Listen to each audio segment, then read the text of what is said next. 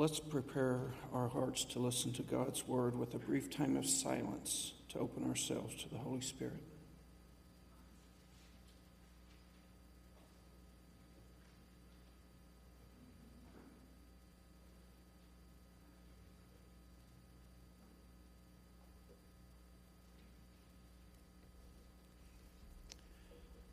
Our first scripture reading this morning is from Hebrews, chapter 1, verses 1 through 4.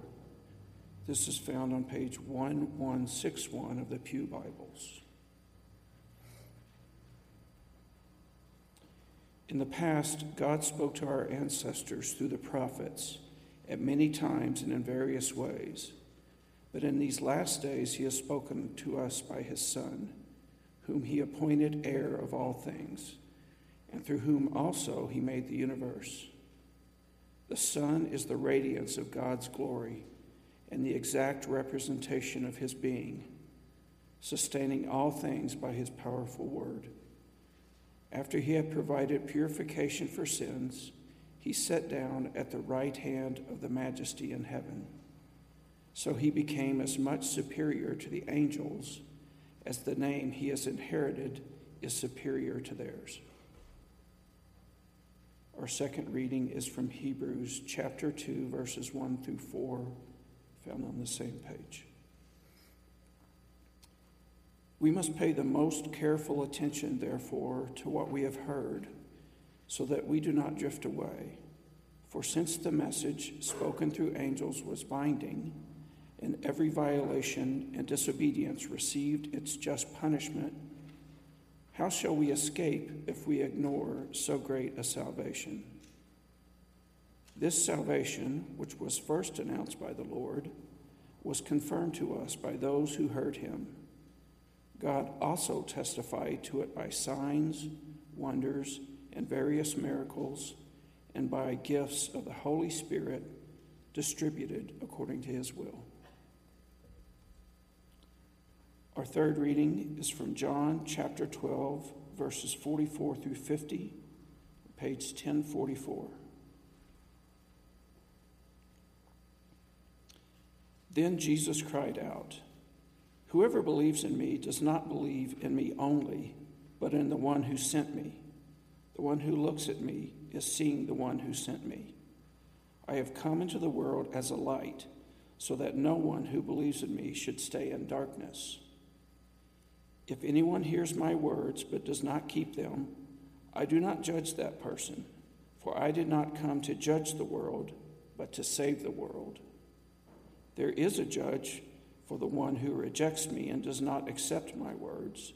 The very words I have spoken will condemn them at the last day, for I did not speak on my own, but the Father who sent me commanded me to say all that I have spoken.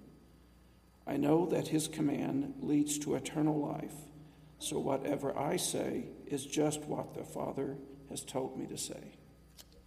The word of the Lord.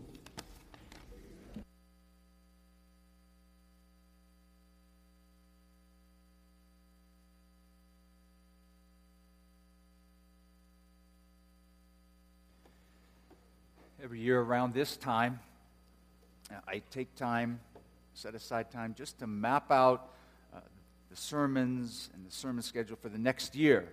And I'm going to actually be taking time to do that this week, just thinking about sermons for 2018. And if you have particular thoughts or ideas or inspirations, I'm always looking for that. I always like to hear what people are interested in or what's on people's minds. Last year at this time, when I was thinking about this year, I decided to preach the book of Hebrews during the summer.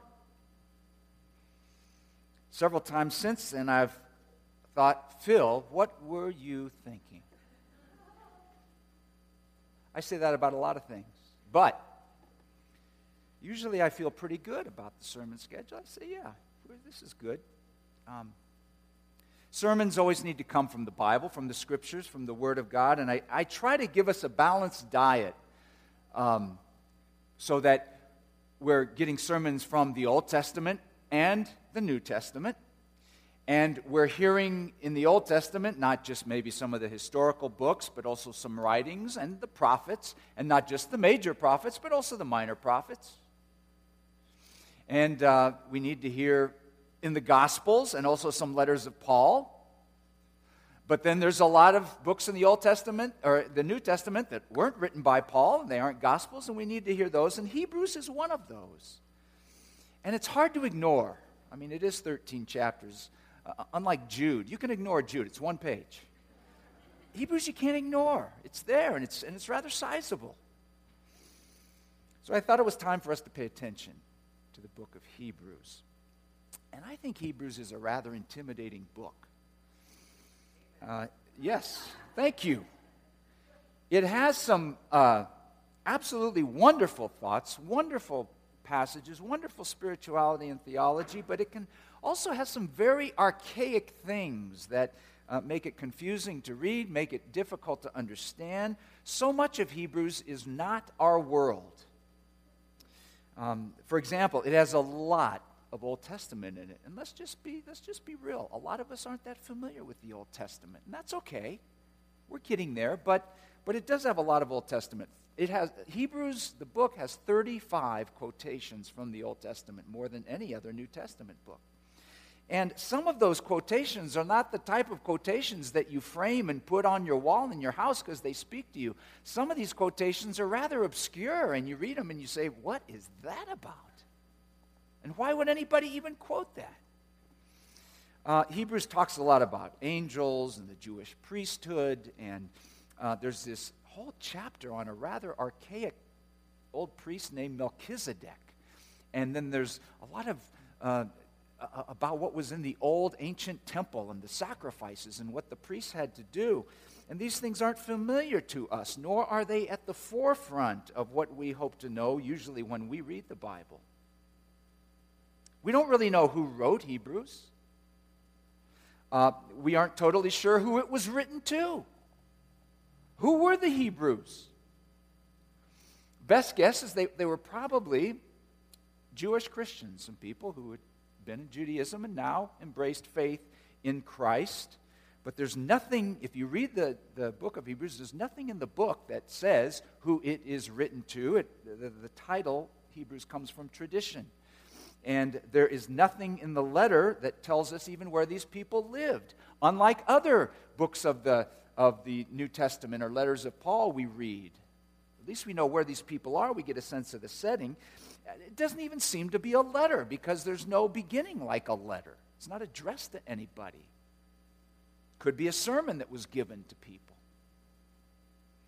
And because of this, Hebrews had a hard time making it into the New Testament. Various early church Christian writers speak of the debate about whether Hebrews should even be considered part of the Bible. And it wasn't until the 4th century that we find it in a list of books that came to be known as our New Testament. It's finally included. Now, I knew I was going to have to get a handle on this book. So I spent my 2 weeks of study leave this year. Some of you know I just recently was up at Regent College, a great theological school at the campus of University of British Columbia in Vancouver, Canada. And I took a 2-week course on the book of Hebrews. That's right, your pastor traveled over the border. And I lived in a hostel, which was basically an old college dorm room, sharing a common bathroom at the end of the hall with let's just say, a wide swatch of humanity. Living on instant microwaved oatmeal and bananas for breakfast and peanut butter and jelly sandwiches for lunch. Enduring a guy in the room next to me who woke me up one night at 1 a.m. because he was yelling in Chinese at the top of his lungs in an obviously heated phone conversation. I walked a half a mile through the rain some days just to get to class to make sure I could bring you the book of Hebrews. Thank you very much. I'm here. And don't get your hopes up, okay? I think there are some key messages in here for us. So let's do it.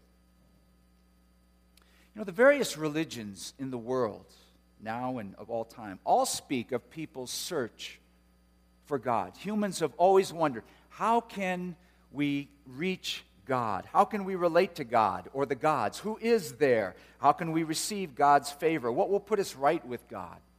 And every religion, in a way, is a contraption built by people to connect with and reach the unseen God. There are forms of prayer that people have, and there are sacrifices that they do, and offerings, and temples, and priests, and ceremonies, and they're all pieced together to hopefully let people connect with God. And humans have all kinds of things that they hope will do this.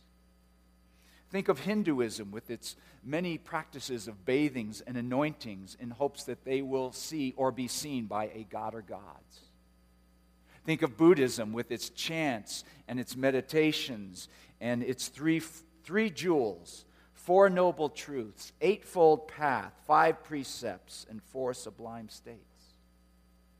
Think of Islam with its prophet, its 5 pillars of confessing Allah, praying 5 times a day in a very rote and a very ordered manner, the season of fasting, the season of Ramadan, in which Muslims have currently been celebrating, the giving of alms, the making a pilgrimage to Mecca. Think of Mormonism with its prophet, its temples, its secret ceremonies, its baptisms for the dead. Think of the Jewish practices of keeping the Sabbath, of eating only kosher food, of praying at certain times of the day, of wearing maybe just certain clothes with certain fabrics.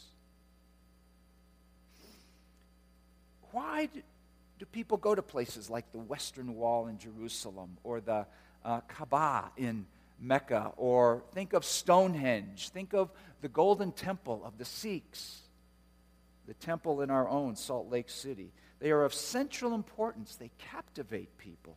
People want whoever and whatever is higher than this earthly existence. And you can find good things in most religions. There are things to pay attention to, and there are bits of pieces of truth in various religious systems. In some places, religions overlap, and in some places, they're very different, very distinct. But the Christian claim and the book of Hebrews gives rise to this, that God has broken through all of that through his one and only Son, Jesus Christ. And that is why I'm calling this series of sermons on Hebrews, Breaking Through. Jesus Christ has broken through to bring a better revelation from God, better than angels, better than even Moses. Jesus Christ is a better priest and has broken through to represent us before God because he is directly in the presence of God. He brings us into a better relationship, making a new covenant, a new way of relating to God that is through grace. And he's a better sacrifice, giving his life on the cross to pay for the price of our rebellion and sin, ending the need for any other sacrifices. He is better than a temple, as he is the embodiment of God. The big thought of Hebrews is how Jesus Christ has broken through every other religious system, including sometimes our own that we create, every system one can imagine, and he has removed the barriers and he has opened the doors to God's presence for us. Jesus reveals who God is supremely and fully, and he alone enables people to enter into relationship with God and enjoy and know his presence. Hebrews begins like this. In the past, God spoke to our ancestors through the prophets at many times and in various ways. But in these last days, he has spoken to us by his Son. God spoke. I mean, think about that. Think about that claim that God, who has seemed hidden and mysterious and maybe far off. Some people have believed that God exists, but he's in no way involved with this world. But the Bible says God spoke. He is the God who communicates. He spoke through prophets, and the Old Testament prophets like Isaiah and Micah and Amos and all the others grasped and expressed a fragment of the truth of God, but had not grasped the whole sphere of truth.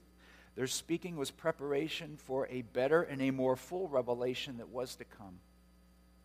But with Jesus, we didn't get a fragment of the truth. He is the whole truth of God. In him, God displayed not some part of himself, but all of himself. And God has now spoken conclusively through his Son.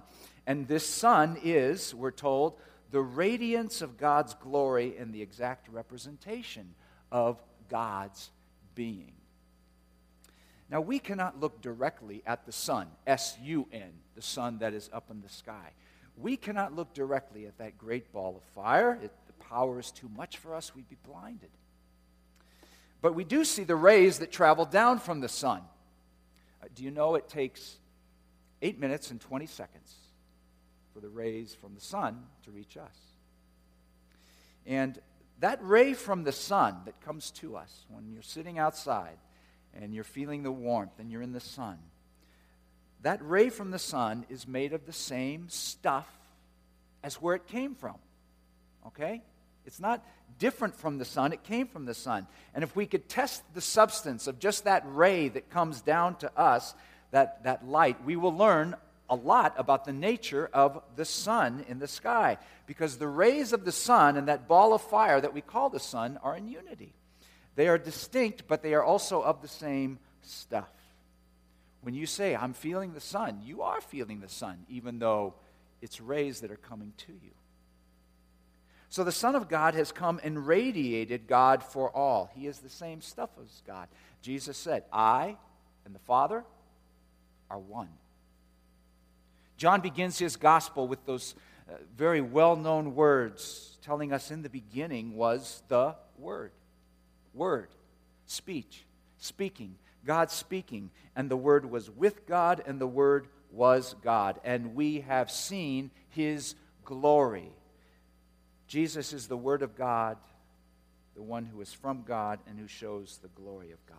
It was the glory of God that surrounded the mountain on which Moses received the law and the commandments of God. It was the glory of God that filled that tabernacle that Moses would go into to meet with God. It was the glory of God that led the people of Israel through the wilderness, and there was a certain unapproachability to this glory. It kept people separate from God. But now, in Jesus, the glory of God has come near people. The distance has been cut. The unapproachable presence can be approached. Think if God remained totally silent.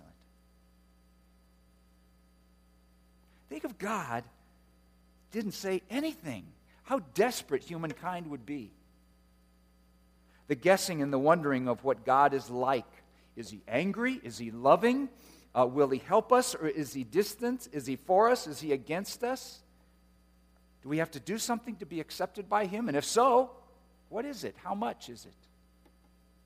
If God did not speak, we'd be lost. But Jesus has spoken, and he has spoken of life, and he's spoken of redeeming love. Because Jesus the Son is not just a representative of God. He is not just another prophet. He is the exact representation of God's being. That word exact representation in the Bible gives us our word for character. And it actually is a word that meant, that referred to a stamp. The stamp that would be used, let's say, to imprint an image on a coin. And that stamp would bring the exact representation of the image onto the coin. So, in the same way, the Son is the exact representation of God. He is the exact representation of his being. Of his being. Jesus is God's very being, not a copy or a representation or close likeness, but God's very being. And God has spoken through him. Listen again to what Jesus said. The one who looks at me is seeing the one who sent me. If anyone hears my words but does not keep them, I do not judge that person, for I did not come to judge the world but to save the world. For I did not speak on my own, but the Father who sent me commanded me to say all that I have spoken. I know that his command leads to eternal life, so whatever I say is just what the Father has told me to say. The writer of Hebrews goes on to say, we must pay more careful attention, therefore, to what we have heard so that we do not drift away. That phrase, drift away, was a phrase that was used for ships that were poorly anchored in the harbor, that didn't account for the winds, that didn't account for the current or the waves. And later in Hebrews, Jesus will be referred to as the anchor of our souls. Few people turn their backs on God in a moment. It is often kind of the little by little, day by day, experience by experience, things that move someone farther away from him. Paying attention to what God has spoken, his living word, Jesus Christ, will anchor us from a shipwrecked life.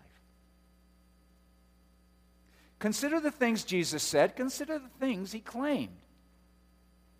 God speaking through his Son. He claimed he and the Father are one. He claimed to have the authority to forgive sins. He claimed to have a kingdom. What other prophet or teacher has ever said anything like that? Jesus said he was the way and the truth and the life, and that the only way to the Father was through him. Not one of the ways, but the only way. He said he saw Satan falling from heaven like lightning. He said he saw it. He said, eat my flesh, drink my blood. That's my life for you. Prophets would come and they'd say, thus says the Lord. They'd speak in the name of the Lord. Jesus never said that. When he came, he said, truly, I say to you, as if he was the Lord. And Jesus would take things from the Old Testament, and he would say, well, you've heard this said, but I say to you, as if he had authority over those very words themselves. God used to speak through prophets, but now he has spoken through his Son. I want to share insights of three great minds of the church that is in line with this. I want to first share some words from the late pastor, Bible teacher John Stott, who said of Jesus Christ that to know him was to know God.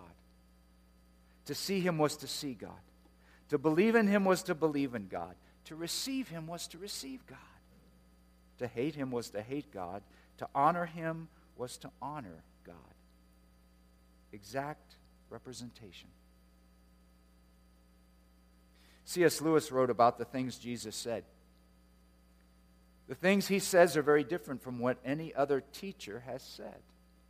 Others say, this is the truth about the universe, this is the way you ought to go, but Jesus says, I am the truth and the way and the life.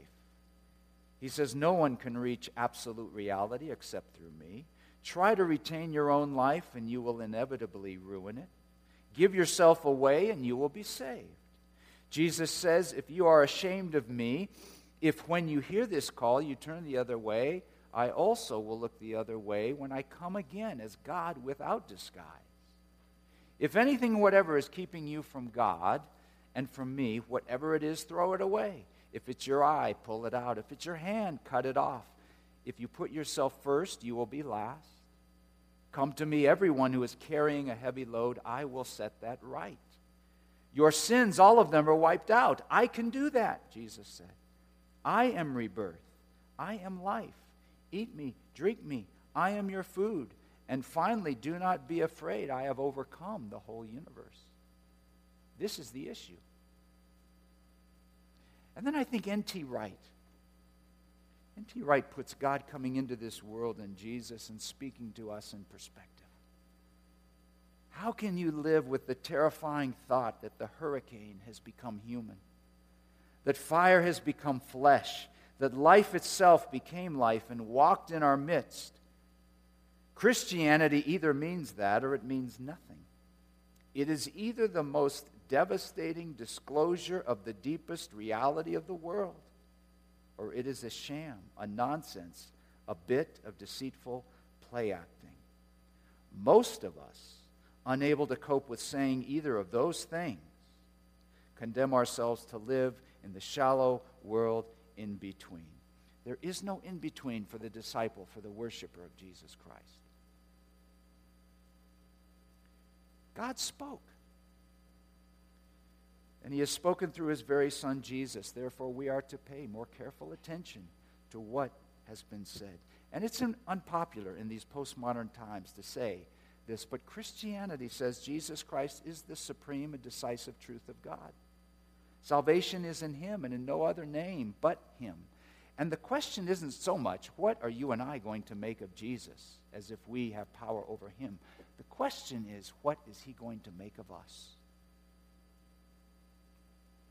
If such a great salvation has come near, how do we respond?